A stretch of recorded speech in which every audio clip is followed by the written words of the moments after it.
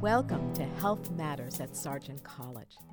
The mission of Sargent College is to advance, preserve, disseminate, and apply knowledge in the health and rehabilitation sciences. BU's Sargent College strives to create an environment that fosters critical and innovative thinking to best serve the healthcare needs of society. Each episode of Health Matters at Sargent College will include faculty, students, or alumni who will share their knowledge with you.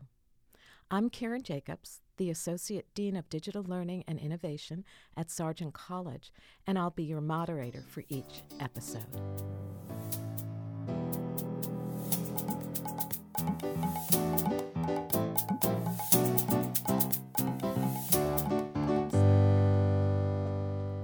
Well, the next person who is on an episode of Health Matters is someone I've known for a very long time, 21 years, in fact. Jennifer Kaldenberg. Jen, welcome to Health Matters. Thanks so much for having me. So I was going back in time reminiscing, and so the first time I met you, two of your boys were little, and then you were pregnant with another one. Yes, and they're not so little anymore. How old are they now? 25, 22, and 19. Wow. Your career has blossomed since you've had your three sons. So I'd love you to share, how did you get involved in low vision? Because that's really your area of expertise internationally. Sure. So I started my career working in neurorehabilitation, and I always was fascinated with their visual and visual perceptual challenges that they were facing. And I always sought out continuing education and sort of just kind of delved into the area of visual impairment, more towards neurovisual impairment. But then my first son was born prematurely and had retinopathy of prematurity. So I was also, from a personal experience, interested in what kind of solutions there were to help people who had visual impairment and blindness. So for people that don't understand what that is, can you explain what that is? Sure. So there's a range of visual function from what we would say is normal vision, what you go to the eye doctor and you look at the Big E chart and it's 20/20. So that's quote unquote normal vision. And then the other extreme is complete blindness, and that's not seeing any light. There's a range of visual impairment from normal vision to complete blindness, and there are sort of classifications sort of along that continuum. There's a definition called low vision, which is categorized as having visual acuity of 20/70 or worse, and that's best correction. So wearing your glasses and under the best circumstances, you don't see that 20/20 line as what would someone who had quote unquote normal vision would. There's also the definition of legal blindness, and a lot of people get confused about what that means. And legal blindness is just a category by the Social Security Administration, and it's 2200 or worse visual acuity. So there's a lot of remaining vision, a lot of usable vision, but they're still having significant impairment as a result of their decline in their vision. So there's a lot to know about vision. Yes. And it all started with your son. Mm-hmm. And what actually is his challenge with vision? So he has he lost vision in one of his eyes from a retinal detachment, and that had to do with oxygen exposure as a little one. And he has what's categorized as low vision in his remaining eye. So I think there's a big difference between how my son grew up with a visual impairment versus an older adult who acquires a visual impairment. So my son doesn't know any different. He never had what quote unquote normal vision. So he's always learned to adapt to his situation and does very well with the vision that he has. He does, however, he doesn't drive. So that's a big barrier to him. But in his day-to-day, his vision doesn't necessarily impair him significantly. But for an older adult who acquires a visual impairment, there's a significant challenge. And although many children who have acquired visual impairment also have challenges, but I think oftentimes it's really difficult for someone who had quote unquote normal vision and then to acquire a visual impairment. They're always looking back and wanting it to be like it was before, where my son doesn't know what it's like to have quote unquote normal vision. So thank you for explaining that. So as an occupational therapist, how do you work with people who, we'll say older adult, with low vision? Do you do a home assessment, go to their home and analyze that? What might you do? So most typically I do work in a client's home, their natural context, and figure out what is really important for them to be able to do in their everyday lives. So I would interview them and figure out what they really need to be able to do. And I would try different solutions. We often use a problem-solving strategy to figure out what will work in their specific circumstances. We do sometimes see people in the clinic, but most often I would see them in their home and then set up specific areas where they're going to do a specific task. And that often is the easiest way to do it. So can you give us an example of going into someone's home and maybe some suggestions that you might make in their activities of daily living? And we'll pick cooking because I came here hungry today and I keep thinking about food. Sure. So there's a lot of things that we can do to help people remain independent and safe in their kitchen. So there's often categories of intervention. I always say if there's one thing that we can do for any older adult with visual impairment or without visual impairment is improve lighting. With aging, we need more lighting as compared to someone who's younger. Are you looking at me? We just need more lighting. I'm looking at myself as well. As we age, there's just normative changes that require additional lighting, and that's to, just for safe mobility in the home. Then we can look at, a lot of times we're working with ophthalmologists and optometrists to find different strategies, optical strategies, to get people to see as best they can. So sometimes I would be working with an optometrist or an ophthalmologist to make sure that they were in their best correction, so the best pair of glasses, so we set up the environment as best as possible.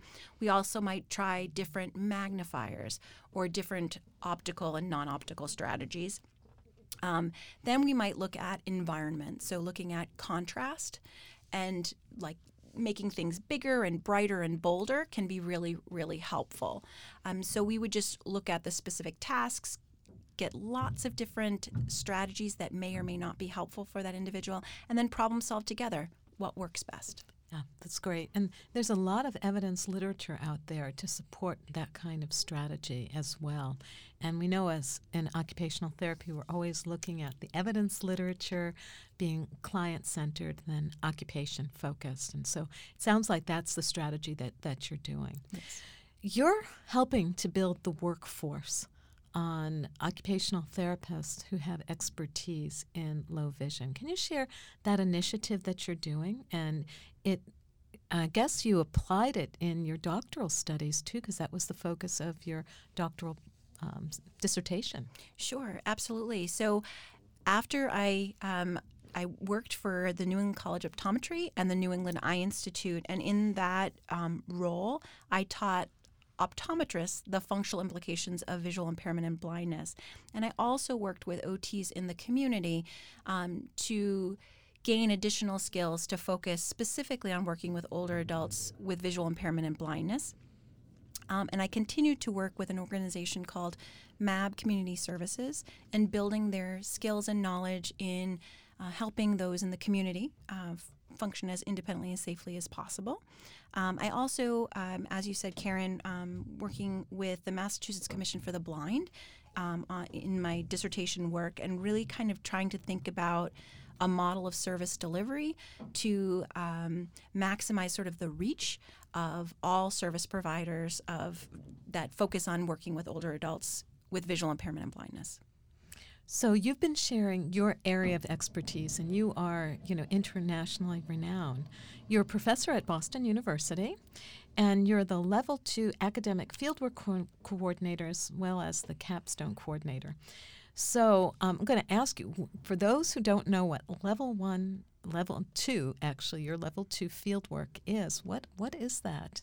Sure. So at the end of the curriculum, our occupational therapy students complete full-time fieldwork experiences or clinical rotations.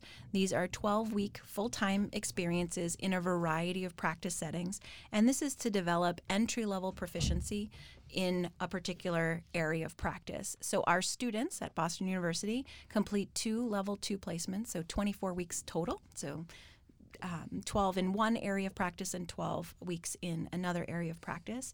We try to focus on very broad areas, and so to support their learning, because the end goal for our students is to pass the national board exam. So we want to make sure that they have broad experiences that sort of support that board exam. And they do very well in our program, which is wonderful, and it speaks to you and the placement and the hardworking students as well. So there you have over 700 contracts of people and facilities all over the United States, and people who are listening may get excited about being another fieldwork site. Please contact me. Yeah, give them your email address so they can. I'd love to talk to you. My email is jenmk@bu.edu. That's great. So now that's one role. You have another hat that you're wearing. And, we use all this different types of terminology. What's a capstone in an entry-level occupational therapy program? What does that mean? Sure. So a capstone is sort of that final doctoral project at the very end of the curriculum. So students have already done all of the didactic work, and they've done their Level 2 fieldwork placement, and the final doctoral work is this capstone. And the capstone includes both an experiential component, which is 14 weeks in an area of practice, and an associated project. So we tend to have students complete their capstone in one of 5 areas. So the capstones can be advanced clinical practice, so a very focused, narrow area of practice. We have program development and evaluation. We have education. So education could be education to clients, clinicians, or developing coursework for future students. Research, so our students sometimes work in the research labs of the tenure track faculty at Boston University, or the clinical lines faculty as well, or out in one of our sites that might have a clinical question that they need student help with answering that question. And the last is advocacy and policy. So we've had students out on the Hill advocating for OT services. Those are the general 5 areas that our students do their capstones in. That's great. So I'm going to just go back to thank you very much. And you do so much because we have a lot of students in our program. Yes, and growing. And growing. Our program is growing. I want to go back to low vision just for a minute because I didn't ask you or share that you have a low vision course. Yes. That's available to occupational therapists. And if people go to our website or actually reach out to you and they know your email, they can get some more information about that course. Sure, and the course is really meant for practicing OTs. I feel like any OT working with an older adult is working in low vision. So we all need to have a basic level of knowledge related to assessment and intervention in working with older adults. And so no matter where you're practicing, if it's home health or if it's inpatient acute care, you're going to interact with people who have visual impairment, and you need to have some basic knowledge to be able to provide the best services possible. And your course gives you that background, which is it's a really fabulous course. So I hope people who are listening, who are interested, will reach out to you. So before we can conclude, I'm trying to have our faculty, staff, alumni, and students share what they do outside of Sargent College. And I know that you're painting now, and that's one of your meaningful occupations. Yes, I'm trying. I saw some of your work. It looks beautiful. Well, it's paint by number. But no one would ever know that. You didn't have to disclose that because they look beautiful. I'm working towards other art as well. But yes, right now we're doing our paint by numbers for adults. For adults, yeah. And that actually has become very popular.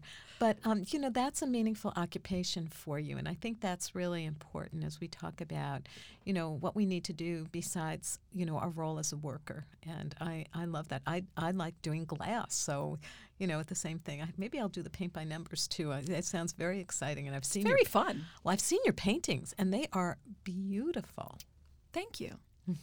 Anyhow, Jen, thanks for being on Health Matters, and I hope people who listen to today's episode reach out to Jen if they have questions about low vision, and please think about Sargent College and Jen as a resource for you. So thank you again. Thank you.